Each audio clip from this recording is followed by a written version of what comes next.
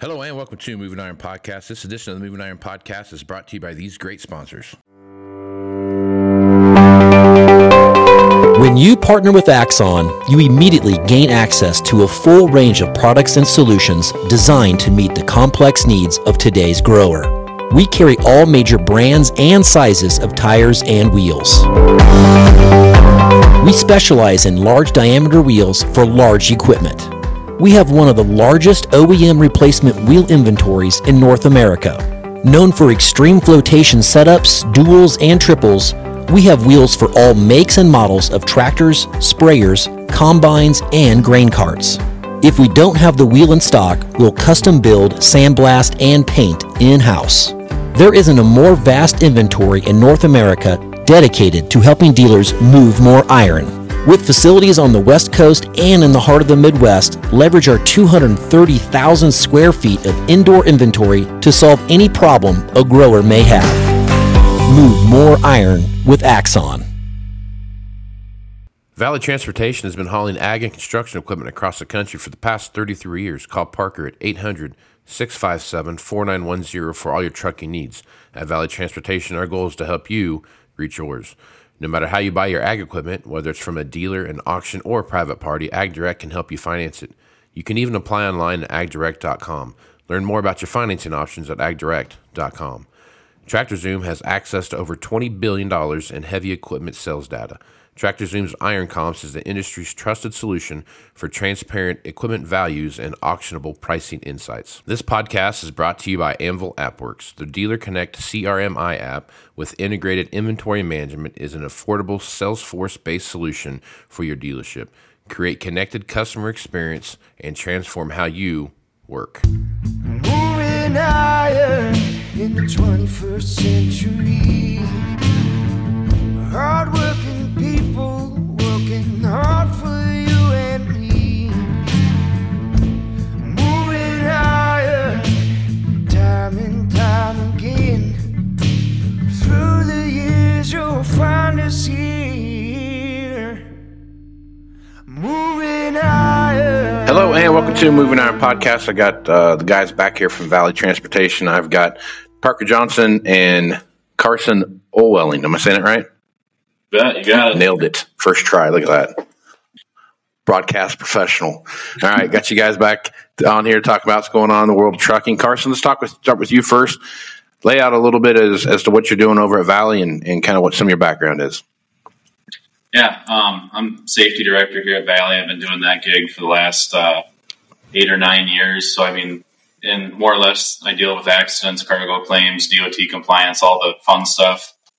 Keeping up on regulation and keeping track of our inventory. But best way to describe it to our viewers is, if we haul a tractor for you guys, John Deere case, whatever it is, and in transit, a window were to break out or, something happens to that piece of equipment in transit, I would deal with that farmer, that grower or dealer, whoever's buying that tractor, the end user, and help them get that tractor fixed up, get the window replaced, get it back in the field working. And, we don't necessarily use insurance for 99% of our cargo claims. We deal with them all right here in-house just because of our knowledge and experience with equipment. So we try and make it as painless as possible on the end customer. Yeah.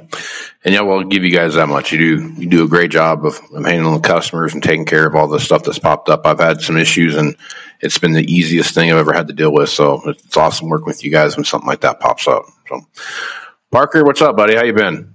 Yeah, good. It's been a while since I've seen you down in Nashville. You recover? Slowly. I got back on my feet here this week, so it took me a couple of months. You know what I mean? It's been you guys put it on once again, and I appreciate it. No, I've loved having you guys there. You guys are a lot of fun, and you bring that the transportation side in there, and it gives a lot of people an opportunity to see what you guys are doing and going from there. But you guys have a lot of customers that show up to that deal and because you call for a lot of people all over the place. And it's one of those things where it's hard to find. We were kind of talking about this before we got started. It's hard to find, transportation companies that haul heavy freight in general, and much less start talking about moving combines and 4-wheel drives and stuff like that. When you guys have done a really good job of kind of niching yourselves somewhat into that heavy haul situation. We were talking about this when we got started that, hey, times are starting to slow down. You start seeing people show up that are doing some, hey, I'll haul this for you, or hey, I'll do that for you. What's the couple things you should know, I guess, before someone starts hauling for you that comes out of the woodwork like that? Yeah, make sure you got a copy of their insurance and that it's valid and stuff like that. And Carson looks at all that stuff as well. So it's one huge thing. We have our brokerage department that help us out move some stuff, and we do a background check on everybody to make sure their insurance is up to date. And has enough coverage to cover that piece of equipment if for some reason that get totaled. Yeah. Well, that's the other side of it too, is they might have insurance. You have insurance? Sure. They don't tell you how much. Something goes and falls off the side. Next thing you got a $500,000 or $600,000 piece that's got $250,000 worth of insurance coming its way. That's a big problem. Yeah. In the past couple months, it's slowed down a little bit, kind of like it does every year during harvest season. And people are hungry. There's people out there bidding freight that, there's no way we could compete with their prices, but you don't know what you're going to get or if it'll ever even get picked up. Yeah. Right. Yeah. And I think that's the other side of that too, is I love when someone calls in and they ask, hey, we want to haul your stuff. Great. Awesome. What's a combine look like? And they'll have no idea. One person didn't even know it. What could you explain what that is? And I'm like, okay, we're good. We don't need, it's hard enough to find someone just to haul what you guys do and how you guys do it. It's hard enough to find someone to do that, and especially with the way the price of these machines have gotten so far. Yeah. It's not just drive it on there, chain it down, and hope for the best. It's a lot more to that. Mixes are over 500 grand. Yeah, it's a fair amount of stuff on the back of that trailer for sure. It's kind of funny that back in the day, late 80s, early 90s, you get all two John Deere 7720s and step deck trailer, and now you go into load a John Deere X9 or a Case 9250. Your big class combines. You can't even haul them all together almost because they're too heavy. You almost kind of got to ask yourself, when's it going to tap out? But I can see it happening. No, it seems like they keep coming up with this idea that they're going to make things bigger so they can offset the amount of machines that are out there, and what that looks like. So it's definitely going to be an interesting move as we start watching things become autonomous. What does that look like, and where do we start seeing those things come together? So it's going to be cool to watch that progression. What are some of the stuff you guys are seeing out there on the trucking front right now? So I know there's a million people out there that are talking about autonomous this and autonomous that, and everything's going to drive itself for too long. But on the trucking front, what do you guys see out there on that whole autonomous thing? We've worked hard for the last 35 years to kind of establish a late model fleet with newer trucks, newer trailers. So we're doing a lot with carb compliance and emissions out there on the coast, getting into ports and things like that. Fortunately, our trucks are all late models, so they can do all that stuff. We still got to register them and whatnot, but there's a lot of carriers out there with owner operators running glider kits, and I think they're going to have a rude awakening in the next 2, 3, 4 or 5 years out on the West Coast, getting stuff in and out of there. Mm-hmm. California's tough. It's really tough. Yeah, it's I've shipped stuff to California before, and you got to get to when you get to the border, you got to go through the whole inspection of the make sure it doesn't have any crazy dirt or anything like that in it. Fumigator and all that different stuff. It's the there's that invisible wall that you drive through when you go to California. It's something else, but they have that part of California, especially, is going to continue to get even more stringent. We're even looking at cattle and hogs and those kind of things based around some of the laws they're trying to pass. When you look at confinements and those kind of things, so that's a whole nother thing about on what can come in and what can come out of there as well. So it's a crazy place when you start looking at the regulations associated with it. When you so I guess as you guys are looking at that, as you're looking at taking stuff in and out of California, those kind of things, like how's that affecting your freight costs, and how's that affecting how you deal with some customers in Iowa, for example, or something like that may be hauling something cross country like that? I mean, it doesn't really. I mean, you just, right now, you bid at everything you possibly can just to get it. And, we don't mind going to California because we do have some customers out of California too. So we always got stuff coming back out. But the way the prices are coming back out of California, it doesn't pay a lot, but there's nowhere else to go. Right. So you just take what you can get and get home. It's not so bad when you know what you're getting into, right? You know what you're getting into when you're going out there. You know what kind of equipment you have to be running and what it's going to take to get out of there. So when you're prepared, I mean, it's just like anything in life. It's a lot easier, but being ill-prepared out there is a bad deal. So, I mean, you spoke a little bit on the autonomous piece, and all I can think about, imagine hauling a 9620 at 12 wide and having to go down the road autonomously. I mean, you hit a low bridge or get into a width restriction. I mean, you're talking some pretty heavy technology to avoid that. So I think in our industry, they did a test. It was with Tesla, and they hauled a 53-foot dry van with 3-row laced chips, and I think the gross vehicle weight was like 45,000 maybe. Right. And so that's great. But let's imagine hauling equipment here. I mean, you're pushing 90, 100, 120,000 pounds. On lighter stuff. Yeah, how's that vehicle going to work with that, right? So, right. Yeah, I think definitely the autonomous trucking side of it will be the van stuff first, until they get that figured out. Because just like you said, I mean, you're 12 wide on going down the road and you hit some program doesn't recognize, oh boy, this isn't a construction, so this is a 9-foot restriction or whatever it is, that let's get 16 wide like that. Yep. We'll be having cargo planes, but the cargo plane will be coming from the autonomous vehicle hitting our vehicle. Then who's to blame? That's probably you look at these a good point. Collision mitigation systems on some of these newer trucks. Yeah, you got guys running trucks down the road, and they're going down the interstate, and they come up on an overpass, and the system will lock the truck brakes up and throw you into a bad situation because it senses that overpass as a vehicle in front of you, and those sensors are kind of messed up and tripping out. And, I mean, we've actually seen drivers leave other companies because of that technology. I mean, you're going down the road at 68 mile an hour loaded, and that truck wants to lock up the brakes on you because the bridge is coming up. So yeah, that's so my wife's car has something similar to that where it'll slow you down. Set the cruise control, it'll slow you down if you go too fast, and if you're going down the hill at an angle, it'll start slowing you down because the sensors, and you're just pointing down just enough to where the hill's coming up that it catches that and it starts to make you slowing you down like you're going to hit something. Yeah. I think the reason it doesn't lock it up is because it keeps progressing past that point. So it's nice. Love it. Love the technology. Really good. Yeah, no kidding, right? Yeah. So let's talk a little bit about fuel costs and what that looks like and how that's going on. I mean, we've seen fuel come way down from what it was, this time last year. Obviously, it's way down from that point, but it's still not cheap either. So I guess as you're looking at fuel costs and those kind of things, what are you guys doing to help mitigate some of that cost when you guys are bidding stuff out?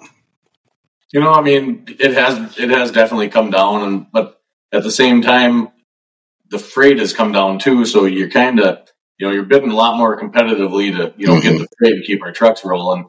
I personally don't look a lot at the fuel cost. We kind of have a set rate of, what we bid it at is, we change it every week if it goes up or down. But, other than that, I mean, the prices in general have just come down as well. I mean, fuel could be at record highs again, but with the amount of freight that's out here, the prices are still going to be fairly low. Right. Just to stay competitive against other people. If somebody's shopping around, you want to be that low guy to get that freight to keep that truck rolling. Yeah. Right on.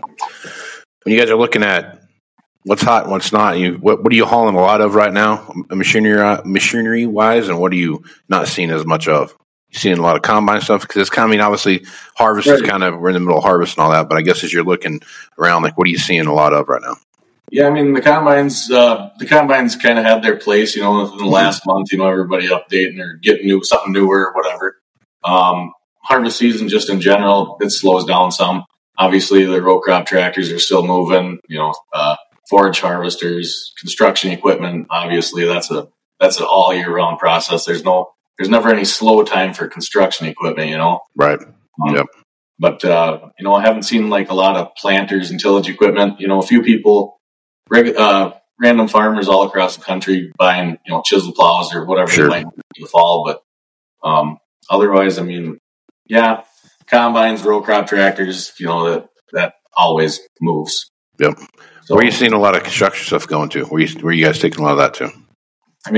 Obviously Texas. They never Right. stop down there. They're constantly growing. Yeah. Right. It goes everywhere. Texas is a huge area that we haul equipment to. So yeah, sometimes I think Texas is going to annex like Arkansas and Louisiana someday and just make it part of Texas.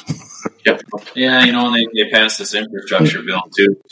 Yeah. We do all our own oversized, overweight permitting in house, and that was a discussion last week that there's more road construction than ever, and it makes routing a little bit difficult. But on the flip side to that, hopefully we're hauling some equipment to those contractors and road projects and help them build that infrastructure up. So yeah, there's I can't believe how much road construction you see around here. Like, typically you get projects that they last whatever, a stretch of road or something like that. But some of these projects I've been watching people get into have been some pretty intensive. We're going to tear the whole road all the way out down to the dirt and go back in and just new concrete, new asphalt, the whole deal all the way back across. And like I-80 through Nebraska, it seems like that's been our construction for the past 3, 4, 5 years.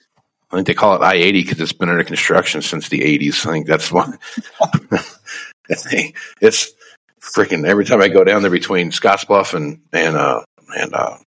like York, kind of where I go south when I go back to Wichita. But it's there's always you go 50, 60 miles and you hit a big construction project, and you go 50, 60 miles and hit a big construction project, and they're everywhere. It's just crazy how much construction is going on right now, for sure. But it also shows you how much we needed to update our infrastructure too, because it was getting a little shady in places, for sure. In Minnesota, it should start slowing down before too long. It's winter's not that far away. We're middle of October already. Yeah. Where'd the rest of this year go? Yeah, no kidding, right? So now that we're talking a little bit about that, we're heading into winter. You guys had your first frost yet? We've had a couple mornings where there's been some frost on the ground and windshields and stuff like that. And I think it was last week. I think one morning I woke up, I think it got down to like 26. Yeah. Yeah, like that.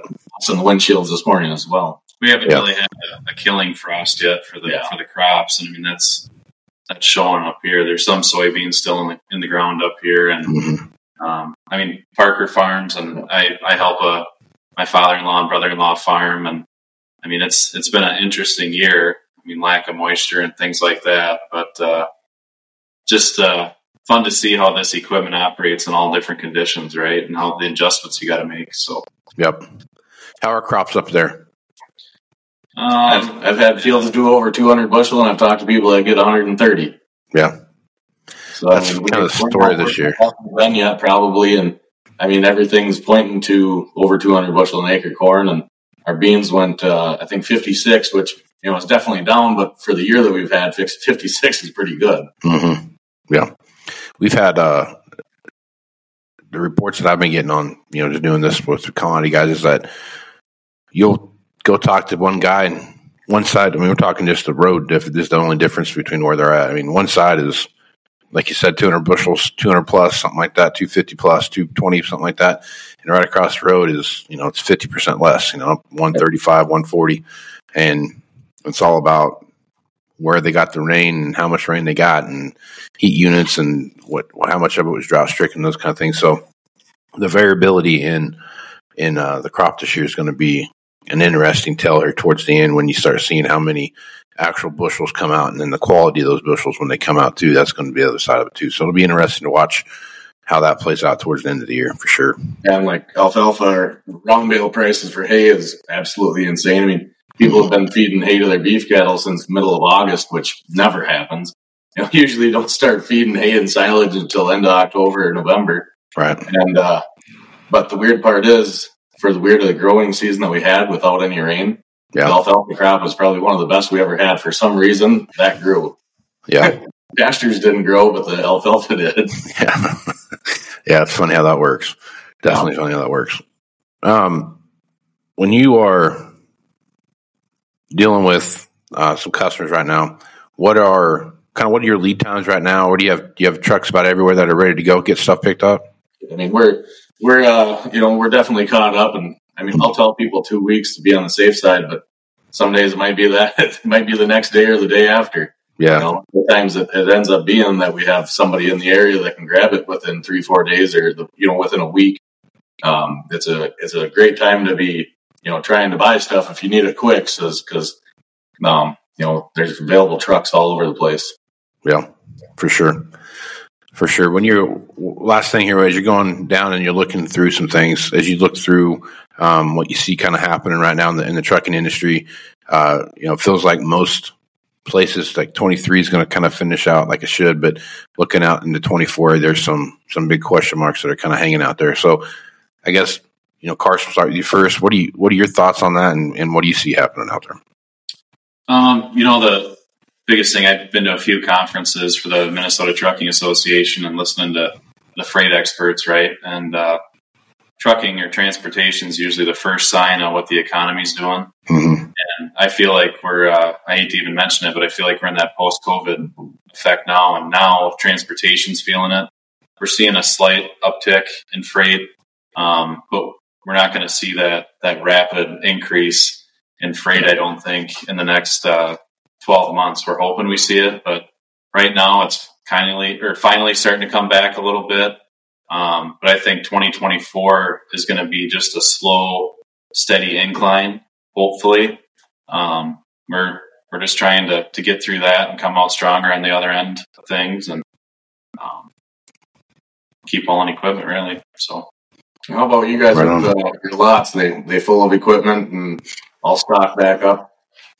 I think we're filling back up with certain things. I mean, obviously combines are everyone's issue. That's you hear that on about everyone you talk to, but I'm also in the camp that if you have more than 2 combines, you have a combine problem. So, I mean, so I kind of keep that going, but I look at, you look at row crop tractors, you're starting to see more of those show up. You're starting to see more 4-wheel drive show up.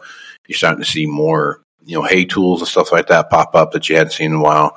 A lot of these short line guys that you work with, you're starting to see more of their product come to the market. So I'm not in a big, I don't know how the best way to put this. I'm not really in a big panic mode about what's happening with the economy. I think what we see happening in pricing, those kind of things, has everything to do with if you had it on your lot, 2 years ago, a year ago, you could sell it for whatever you wanted to, right? And the price of new the way it was, and everything else just was the way it was. So they have this the scarcity premium thing that's going on there. So we're going through a correction, and all that stuff's kind of coming back down. It's really no different than, when the stock market hits at all-time high and has huge runs up and then all of a sudden has a sharp fall. I mean, that's just what we're seeing right now. And I think that's just going back to what this quote-unquote new normal feels like. Right. And I think that's what we're seeing happen. And I'm not concerned that, the price of commodities are going to affect non-farm income. I do worry about interest rates. I think that's going to have some play into that. But I also think that this is probably one of the better times in history for the upgrade kit to kind of start showing its face, where you can start, doing some bolt-on technology and those kind of things, just because of where we're at. You don't really have to buy the newest of the new now to get the technology that you want. You can alter some of the stuff that you have and get pretty close to the same thing. Few little things. Talking about that, I think it was the closing arguments or whatever at the end of the Moving Iron Summit. People are talking about that. Like, you already got your 12-row or 24-row corn planter toolbar. Like, you can either go out and spend this much money or just upgrade this one to do about the same thing and maybe save yourself some. Right. Yep. And I think you're going to see more and more of that pop up, especially over the next couple of years. I mean, holy crap, the amount of stuff that's coming down the pike from all these manufacturers is quite impressive. And as far as the technological leaps that you're going to see, not even just year over year, but even like quarter over quarter. I mean, it's just amazing what you're going to see start coming in. So it's going to be interesting to watch it. What are you seeing out there, Parker? I mean, there's a big inventory. I mean, it seems like, you see a lot of stuff coming up on auction. Yeah. A couple of years ago, people weren't, bringing stuff to auction because, I mean, they were selling it. You didn't have to go to the auction yard with your stuff. Mm-hmm. Now you see some auctions. There's a stuff out in, Indiana or Ohio, dealerships having a sale every Tuesday, just like an inventory reduction auction. Yeah. I mean, I don't know if that's going to start happening in more locations just to kind of get rid of some of their stuff, but I don't know what kind of a bath you take on the stuff taken to the auction compared to what you're asking for at retail. Yeah. Well, I think it just depends on where you're at and what you do with it when you got it. So it'll be on auction. The past few years has sold. Extremely. Yeah. Back in the day, auctions. That was your last resort. You didn't want to take to the auctions because you didn't know. You thought people are going to bid it cheap, but with the online thing now, Mm-hmm. everybody, it brings what it's probably worth. Yeah. Yeah, and you see that, and it's in that the online auction it's kind of made the world a very small place when you look at the number of bidders now that can watch these auctions and buy stuff, and the number of international buyers that come in and watch stuff sell and those kind of things is pretty impressive too. But I really believe, it's over the last 5 years, used equipment's become a commodity as much as, a bushel of corn is. It's the same kind of deal where an auction is what someone wanted to pay for it that day. And that's exactly what it is. I mean, you get a couple of people fighting over it and, you raise the price up. But if it's just a normal run-of-the-mill deal, I mean, kind of is what it is. And that's where you're at. Now, there are some consistencies in those. You see some now you don't see one selling for, a 8R or a Steiger or something like that out selling for, $100,000 one day and $400,000 the next, right? I mean, there's a little bit of consistency in there. When you watch those things, oddly enough, how consistent those guys are, those auction prices do sell is quite impressive. But it's just one of those things where you just it is what it is, and it's worth what it's worth. And, this is what the market says it's worth, and that's kind of what it is. And where the difference on the dealership side of that is that there's a lot more value that goes into that because there's, you get someone, if it falls on his face, you've got your shop there to take care of it, and you've got, some financing options, and you got extended warranties and all those different things that come into play. So there is some value there too, and they'll take your trade. That's the other side of it too. And that's another thing I've noticed, like around me where I live, I mean, land never goes for sale. And then this spring and this fall, stuff has started to come up for sale. Yeah. I don't know why. Obviously lands at all-time highs are, cashing out, but sure. I don't know if you see the same stuff around you. Well, we're seeing a lot of people retire, and right. I think there are a lot of guys that are going to retire in 12, 13, 14, something like that. And then, whatever happened, and they had to stick around a little bit longer, and they got in on this deal when it started and got out when it ended, and they're going to pack it in. So I had just released a podcast here I did with Chris Bauman out. He's the founder of Common Ground, which used to be called cashrent.com. And basically what they do is they have a listing site for rental, cash rent stuff, and, some ground for selling those kind of things. But it's we're seeing a lot of ground that guys bring up that are, they're retiring, and you're seeing more guys that are either selling like you're saying, or some guys are looking at it from a perspective of, hey, I'll have some passive income here and rent this ground. So you're seeing a lot more kind of changing of the guard, where you didn't have someone come back to farm type deal, and they've got 1,500 acres or whatever it is, they've got laying around out there that the neighbor's going to pick up that's got 4,000 or 5,000 acres they farm now, but they've got a son or daughter coming back into the operation, and they need a little extra juice so everybody can have something to eat. Yeah. For sure. I think we're going to see more of that. I think that's definitely something we're going to see. A significant more of the. You just look at the average age of the American farmer. I think it's now like 70 almost. So it's sooner or later they're going to retire. Yeah. Our average age is 47 years old, and Yeah. somewhat on the young side in trucking. Really, I mean, your good old boys, just like farming, starting to phase out and train a lot more guys. And so, Yeah. Well, there was a truck that came. Can't remember what store it came to. Anyway, came to one of the stores and picked something up, and there was a guy in there that I could tell he looked old, right? I mean, he wasn't like a spring chicken by any means, but I started talking to him, and he was 89 years old, still driving his truck, and I'm like, what? I always thought there was some kind of like cutoff there, like, okay, you're too old to drive a truck, but I guess not. So I guess no, we've thrown a retirement party for the same 2 or 3 times. So yeah, keeps coming back. That's the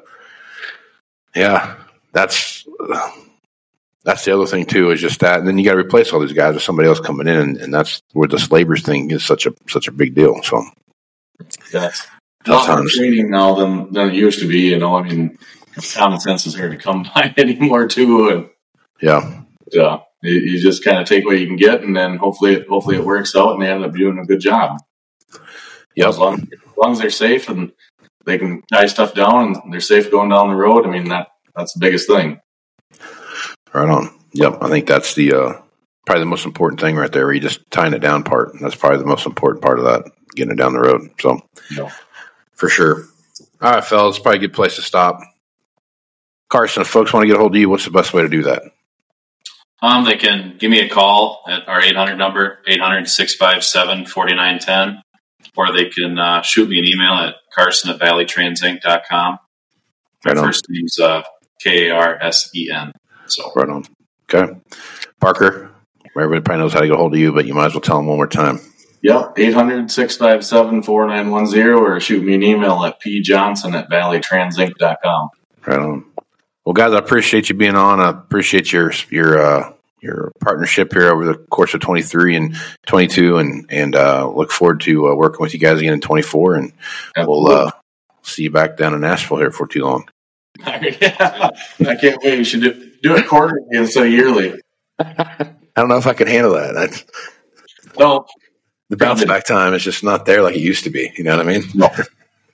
No, it is a fun time, though, that's for sure. Good. I'm glad you guys like coming to us. So, guys, appreciate you being on. We'll catch you again next month. All right. Thanks a lot, Casey. We'll talk to you later. Yeah, take it easy, man. I'm Casey Seymour with Moving Iron Podcast. Check me out on Facebook, Twitter, and Instagram at Moving Iron LLC. Go to LinkedIn at Moving Iron Podcast. Check out the YouTube channel, which is the Moving Iron Podcast YouTube channel, and go to movingironllc.com for everything Moving Iron related. We got some big announcements coming up here over the next couple of months that you should pay attention to. Also got a new website coming out too, so sooner than later, hopefully by the first of the year. So with that, I'm Casey Seymour with Parker and Carson. Smooth Iron folks, out. When you partner with Axon, you immediately gain access to a full range of products and solutions designed to meet the complex needs of today's grower. We carry all major brands and sizes of tires and wheels. We specialize in large diameter wheels for large equipment. We have one of the largest OEM replacement wheel inventories in North America. Known for extreme flotation setups, duals, and triples, we have wheels for all makes and models of tractors, sprayers, combines, and grain carts. If we don't have the wheel in stock, we'll custom build, sandblast, and paint in-house. There isn't a more vast inventory in North America dedicated to helping dealers move more iron. With facilities on the West Coast and in the heart of the Midwest, leverage our 230,000 square feet of indoor inventory to solve any problem a grower may have. Move more iron with Axon. Valley Transportation has been hauling ag and construction equipment across the country for the past 33 years. Call Parker at 800-657-4910 for all your trucking needs. At Valley Transportation, our goal is to help you reach yours. No matter how you buy your ag equipment, whether it's from a dealer, an auction, or a private party, AgDirect can help you finance it. You can even apply online at agdirect.com. Learn more about your financing options at agdirect.com.